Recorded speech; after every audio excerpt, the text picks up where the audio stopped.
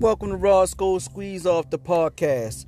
It's your boy Roscoe Squeeze Off of the Show on the Go podcast.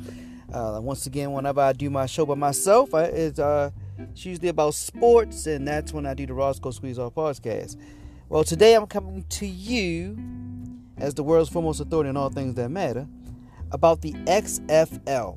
The XFL football league that was started by Vince McMahon many years ago, and then they made a second coming last year, or actually I think it was 2020. I don't even think they started in 2019. And now, because they filed bankruptcy because large part due to coronavirus. They might not say coronavirus, but in large part due to coronavirus, because according to, Vince McMahon had fired Oliver Luck, who was Andrew Luck's father. He was the commissioner of the league, and he fired him on April 9th. And Andrew Luck Oliver Luck, I should say, is now suing him because it didn't work out. But that being the case, the numbers that Andrew Luck is filing for in the suit said they made their numbers. The league averaged 1.9 million television viewers per game in 2020. They generated nearly $20 million in gross revenue in 2020, according to court filings. It projected $46 million in gross revenue for a 10-game season. Each data point exceeded internal expectations, according to sources. So, the thing is, they were doing all right. I actually did a show about it before, if you go back in my previous shows, and I thought they were doing well. I thought it was actually a success. 4 teams. I thought I saw some good young talent, and I thought it was a position where they could be like another little minor league system for the NFL besides college, where you can get guys who may have been cut to go improve their talent, show they have talent. Another team can pick them up. Now, the reason I'm coming to you today is with The Rock, Dwayne "The Rock" Johnson, and him and a financial group has purchased the team for $15 million. Now, Vince McMahon put $200 million into it when he started it up and filed bankruptcy. So they got it at a discount of $15 million. They're probably going to have to come up with a lot more money to make this thing, viable. But the thing that's getting me that I like is that they're talking about maybe 2021 doing something like a bubble process, like something that's going to be in a bubble. So you can get 4 teams, maybe, I don't know if they'll do more than 4, maybe they'll go 6 teams or so, 6 to 8 teams. But if they do something like what the NBA is doing with the NBA bubble, I think it will actually work. And this is why. I don't believe the college football team, I don't think the college football season is going to work, because too many teams are going to cancel and not going to go all the way through with it. As teams have, their first responsibility is to the children, because at the end of the day, a lot of these kids are the kids. I'm 18, you're an adult, but yeah, a lot of these guys are under 21. You can't do everything yet.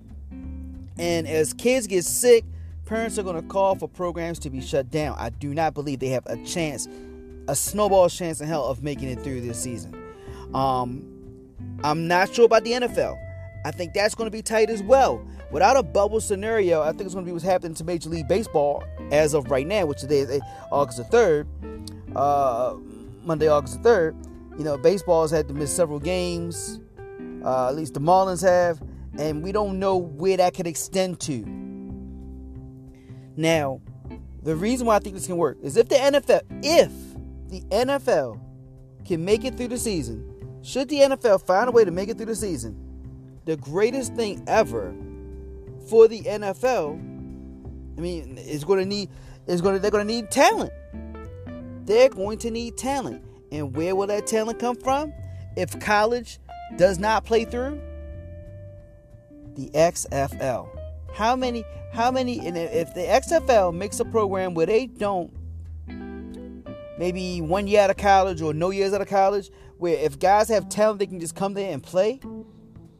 Now, granted, that's scary. I know that's scary, because if guys go straight there and play and they don't make it, they don't even have a degree, and they've lost their eligibility to play on college and get a scholarship. Now, the other thing there though, is if they're not playing at all, I wonder how that's going to work. If coronavirus keeps us down for a year or 2, which some experts think could actually happen.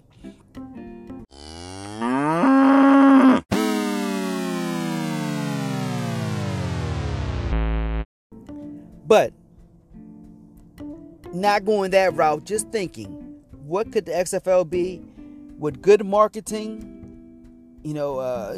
Granted, Vince McMahon is amazing at marketing. I mean, we all see the WWE. And prior to that, the WWF. He's been great at marketing since he took over the WWE. But I think The Rock, with his popularity, all his movies do pretty well. He's still popular with the wrestling league. If he goes and does a good marketing campaign, he's a former football player. I think he played from 1990 to 1994 with the Miami Hurricanes. It was actually, I think he was roommate of Ray Lewis when he played there.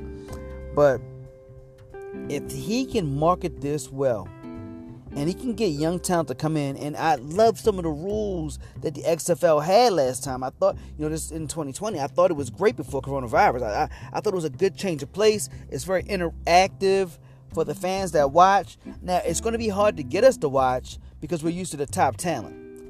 But, and with a lack of all the sports that we normally have, and if he markets it well and makes it interesting, it'll kind of be like Ice Cube's 3-on-3 tournament thing, basketball league that he has, where you don't really go out the way to watch it, but sometimes if nothing's on, and you got a couple players, former players, you check it out for a little bit.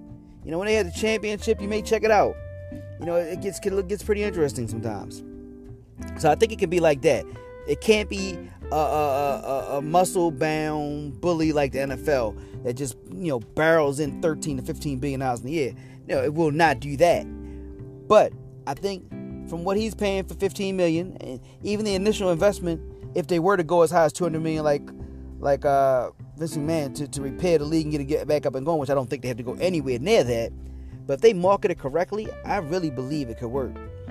They should do something like make every game that you can watch on your phone. Just go all out. Have an app for it where so people can just watch it just to get ratings.